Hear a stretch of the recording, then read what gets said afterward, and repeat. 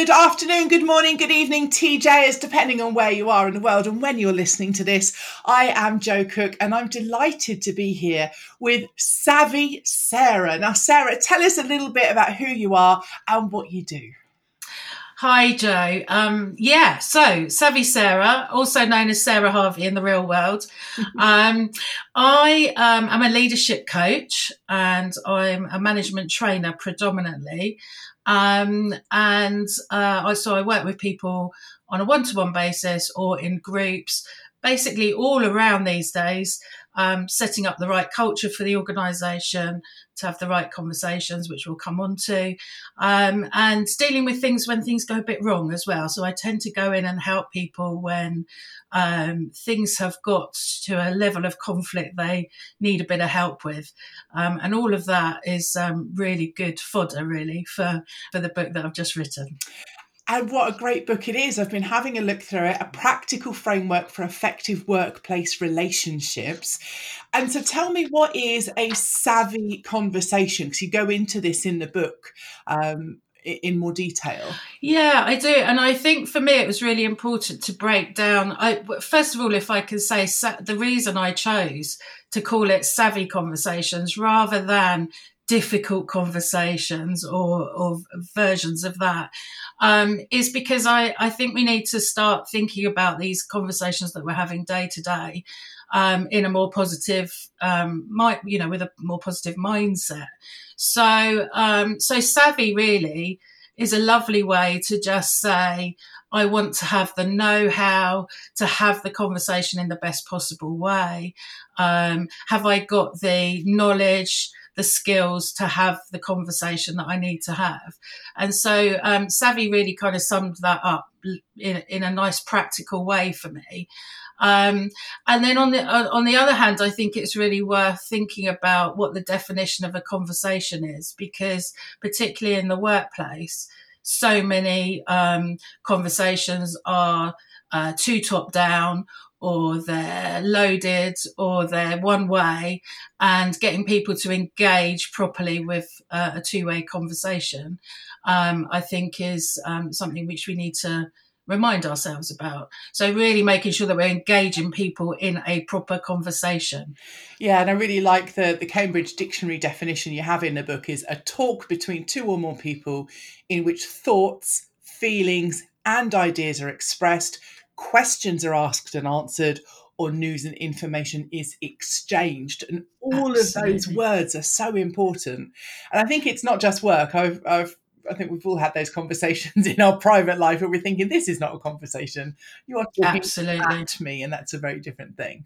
Yeah, it really is. And I think that's a really good point that you make about, the definition there is, when we're having these conversations, particularly at work, but as you say, outside of work too, are we expressing the right level of feelings? Are we oversharing, or are we holding things back? So, being able to properly share in an open way, but not too open, is where that's where the nuances come. And that's what I'm hoping to help people with. And you share a few stats, you share lots of stats and research in the book, which is awesome. And there's one or two I wanted to pick out. You say here, according to one report, employees fear crucial conversations. 34% of managers admitted to having put off a difficult conversation for at least a month. And 25% had put it off for over a year. I know. Oh my goodness. What does that do to relationships and also to productivity at work? Yeah, absolutely. I mean, I have really found this working with organisations over the years, that actually, although that statistic sounds really shocking, that why would managers put off a conversation for that long?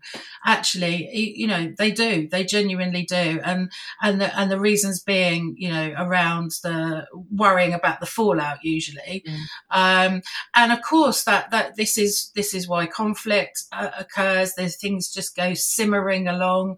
On the face of it, maybe things seem to be bubbling okay, and people are pretending that they're getting along, but actually, in terms of productivity, they're not talking about the things that they need to talk about, or in terms of resolving underlying conflict. Then when there is something really important that can't wait, of course, then people react in an emotionally inappropriate way. So then we get the fallout and teams not working as effectively as they should be together.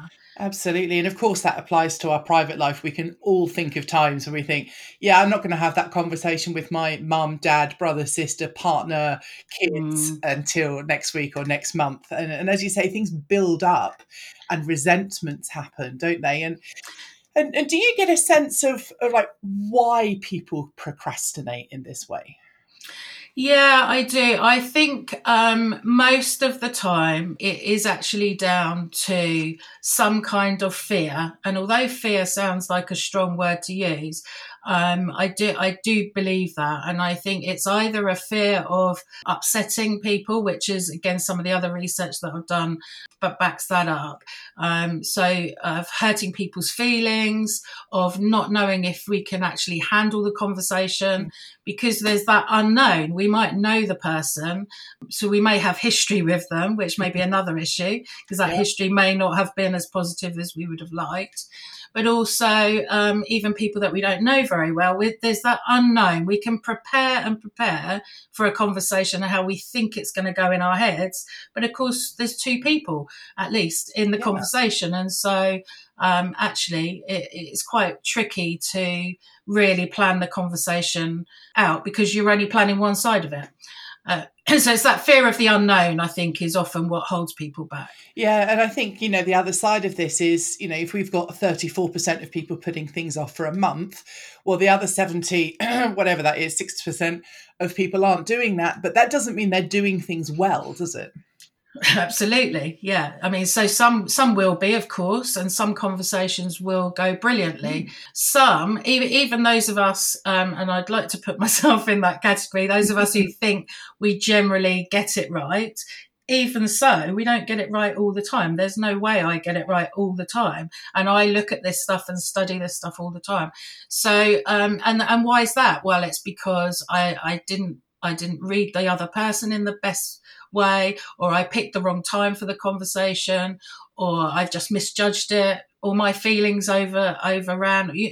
There's all sorts of kind of different factors that come into play to make sure that conversation goes brilliantly. So the other side of it is to say, actually, sometimes we're a bit hard on ourselves and we don't have the conversation because we're worried about not getting it perfect. And actually, perfect is really hard to achieve.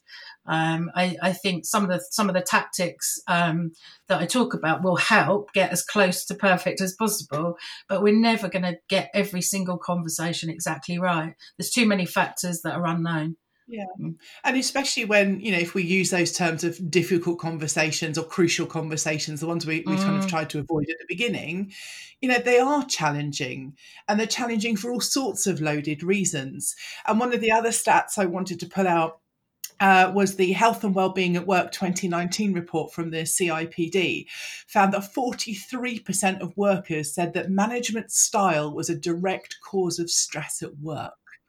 That's so challenging. And then it goes to that old saying of people, was it join firms and leave managers? That's right. And I suppose, I feel for managers in this sense, because they're obviously doing their best. They're often in the middle, so they're the ones that are under a lot of pressure from the business owners or directors of the company, to get results, to get their team to be performing to the greatest productivity, and then from the other side, their team is maybe unhappy or maybe needs a different type of leadership to what they're able to give, and they are caught in the middle. So it's a difficult place for managers, and I think for me the key learning in my career was that the conversations that those managers have on a day-to-day basis are kind of the smallest units of change So they're the things that then build up and either create a positive relationship with the team member, or the resentment builds up, and then, as you say, people leave their managers basically. I really like that, because we keep hearing around any type of behaviour change that it's the small decisions that build up, whether that's saving money, losing weight, trying to get over a behaviour change issue, adjusting your opinion about something. It's those small things that build up. Definitely. And one of there's so much in your book that's really good, but one thing I wanted to pick out was the psychological safety element. And you say that certain situations can trigger thoughts that make it more difficult to step forward and have the conversation you need to have, such as disagreeing with your boss or authority figure. People are fearful of approaching about certain issues, and there's so many loaded issues in the workplace these days. And how do you react when someone criticizes your work, which I deal with really badly, incidentally, because my basic opinion is that I'm perfect. So obviously. But how can we, whichever role we're in, how can we handle that psychological safety? That's such a good question, and of course that's the starting point of the framework. It is around keeping things safe. How do we, so as an individual, how do we get ourselves in a place where we feel that we're safe enough to have the conversation that we want to have and that we need to have? And then there's other layers to it, isn't there? So as a manager, how do I make it safe for my team members to raise whatever they want with me? And as an organisation, how do I make it safe for people to call stuff out that should be called out, and to have the conversations that they need to have? And but if we go right the way back to the level of the individual, of course, that psychological safety has got to be the starting point, because if we don't feel able to criticise somebody, if for want of a better word, be able to give that feedback or to just disagree then with somebody, then we're just not going to speak up. And I think it's really important to think of the psychological stuff that's going on for us, and that as we've all heard about, that fight or flight mechanism that's all within us, that says, I will put my hand up in this meeting and say this thing that needs to be said, but nobody's saying it.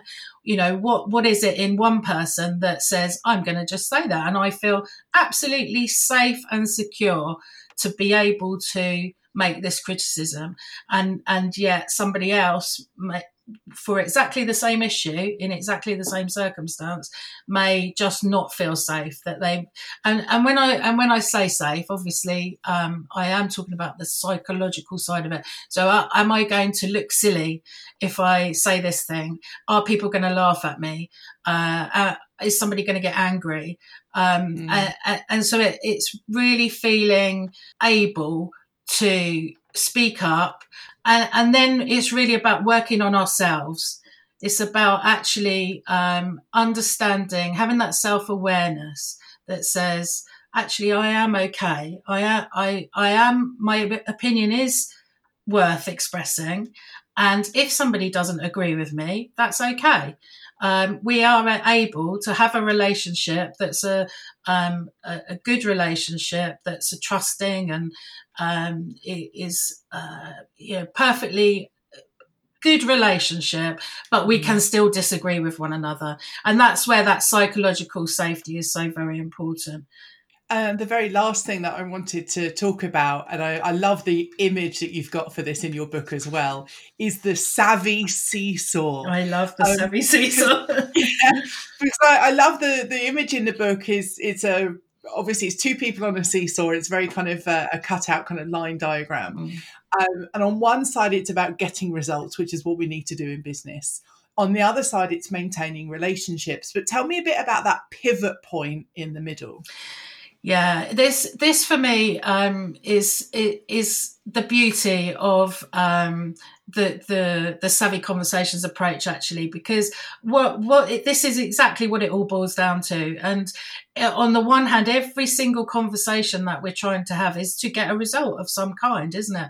It's to try and get some feedback across, or get your message across, or whatever it might be. It's got to get some results. And at the same time, we need to maintain those relationships. So that pivot point there is absolutely crucial to try and stay as near to being a balanced seesaw as possible. So sometimes the urgency of an issue will mean that you've got to really put more attention in the moment on getting a particular result right now. But we still want to do that without damaging the relationship in any way. So it might be that the seesaw goes slightly up on one side and slightly down on the other. And so it goes on. And sometimes you might not tackle something that you actually think, oh, someone hasn't done a very good piece of work there, but it's not the right time for me to tackle that because I need to take care of our relationship right now. So it's okay for that balance to kind of go a little bit backwards and forwards. What I think is really good about the visual of the Savvy Seesaw is that where conflict, if you can think of any time when you've been in conflict with somebody, then what tends to happen is the seesaw is winging from one side to the other and, bouncing from get results to maintain relationships. And that's where we find the damage occurs because we're not being consistent in our behavior or people don't know where they are with us. So actually being able to balance that seesaw is absolutely crucial. And what I maintain is that if you do that, if you keep your seesaw in balance, you are going to really stand the best chance to have the right conversation, because we want to make sure that we're having actually the conversations we should be having, so the right conversation, and that we're having it in the right way, and we've got the tools that we can draw on to have the conversation in the right way. And that also, very importantly, which often gets missed, is the third element to it is making sure we're doing it at the right time, because we could have the right conversation, we could have it in the right way. But if we pick the wrong moment and the person is not receptive, or we haven't picked the right moment for us because we're angry or we're acting out of emotion, then it's not the right time to have that conversation. So it's a really good learning point, I think, to try and balance those three things: the right conversation in the right way at the right time. And that will help that pivot point stay. You keep the Savvy Seesaw in balance. Love it. And also I just love actually that there can be an element of fun to this as well. Like the actual diagram, even though it's like like stick figures, you can definitely see one is leaning forward, one is like, whee! Yeah, absolutely. And so I think actually that lightness of that touch is really good. Yeah. Sarah, I always love chatting with you. Can you tell us where to buy the book, and also where can we find out more about you and your work? Yes, thank you. So the book is going to be available from the 8th of January. It will be available, as the saying goes, in all good bookstores. You can get it from Amazon. You can get a Kindle version, or or a hardback version. So I can't point you exactly to there yet because it's not loaded up onto Amazon. You can also get it directly from me, from my website, which is savvyconversations.co.uk, and there you'll find all the information you might need about all things Savvy. Wonderful. And if we want to find you on Twitter? Yeah, Twitter, I'm Savvy Sarah SPM. So find me, if you just look for Savvy Sarah, hopefully there aren't too many of us around. So you'll find me on Twitter, find me on LinkedIn, also Savvy Sarah. Yeah, I think that's, I'm on most social platforms, but mainly Twitter and LinkedIn. Okay. Yeah. Well, Savvy Sarah, it's been an absolute pleasure chatting with you, and good luck with the book. Thanks so much, Jo.